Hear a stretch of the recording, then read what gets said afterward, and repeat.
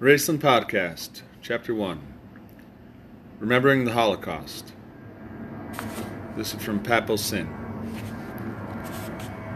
We remember.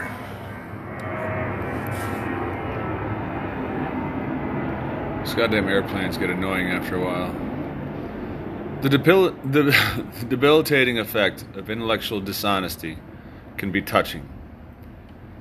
Even when papal authority sincerely wants to perform a virtuous act, when it spends years screwing up its nerve to do it, when it actually thinks it has done it, when it releases a notice of its having done it, when it expects to be congratulated on doing it, it has not done it. Not because it did not want to do it, or did not believe it did it. It was simply unable to do it, because that would have involved coming clean about the record of the papal institution. And that is all but unthinkable. A good example is the long-awaited document on the Holocaust, We Remember, issued by a papally appointed commission on March 16, 1998, and recommended in an accompanying letter by John Paul II. The document had been in preparation for over a decade. It was supposed to go beyond the Second Vatican's Council assurance in 1965 that Jews cannot, after all, be blamed for the death of Jesus. An assurance that we remember refers to. Though expression of sympathy for Jewish suffering are voiced in the new statement, it devotes more energy to exonerating the Church, in excoriating the Nazis for not following Church teaching, than to the sympathizing with the Holocaust victims. The effect is of a sad person toiling up a hill, all racked with emotion and ready to beat his breast, only to have a plump down on his knees, sigh heavily, and point at some other fellow who caused all the trouble. There's a lot said there in two paragraphs. Let's go to Nikki Hilton. So I'm going to Italy this year. I hope she goes with me. Yeah, because we're going to get married and all this and blah, blah, blah. Exactly. We're going to fucking do it every way and sideways. We're going to fuck right in front of the Pope. Get over it. Well, sometimes you got to push people to the extreme. He's like, yeah, all right, this is exactly what we're going to do. So shut the fuck up. Pope will videotape it. The debilitating effect of intellectual dishonesty, honesty, can be touching, even when papal authority sincerely wants to perform a virtuous act, when it spends years screwing up its nerve to do it, extra things, blah, blah, blah.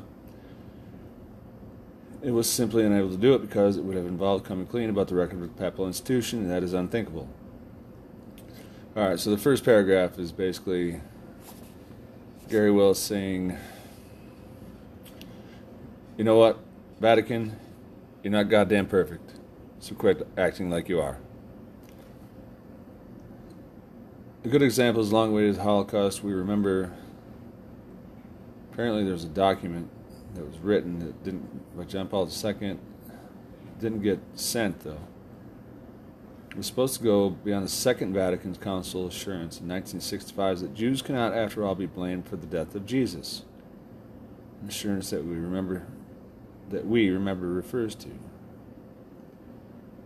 Though expressions of sympathy for Jewish suffering are voiced in a new statement, it devotes more energy to exonerating the Church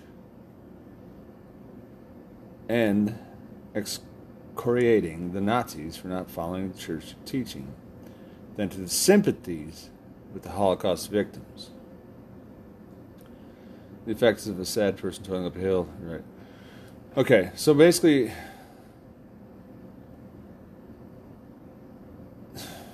it's a good book. Points out all the flaws of the Vatican.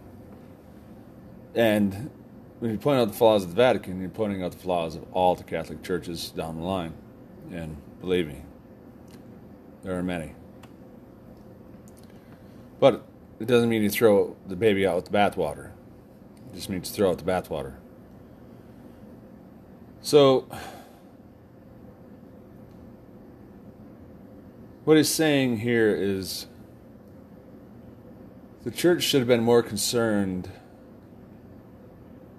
with the victims of the Holocaust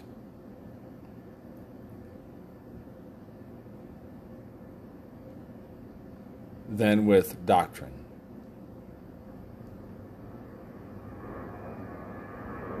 See what I'm saying? If the church just becomes doctrine and it isn't concerned about the victims, the sufferers, the suffering, then it's no longer Christian. In 2 paragraphs, he said a lot right there. If all the church cares about is doctrine, then it's nothing more than its bureaucracy, basically. Christ was about suffering. He was about alleviating suffering. He was about charity. And that's what he's saying in regards to Holocaust.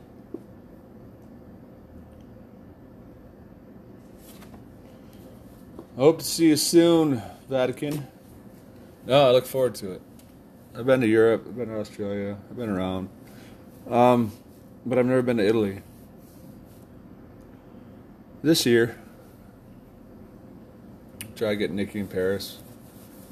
Look, I know they're married. I don't really care. I choose to speak to who I choose to. I choose to speak to Donald Trump, not Melania. I choose to speak to... I call him Spaz. It's his nickname. Trump's son. Not Lara. I choose to speak to Jocko and not his wife. I choose to speak who the fuck I choose to speak to. I'm sorry. Deal with it. Out.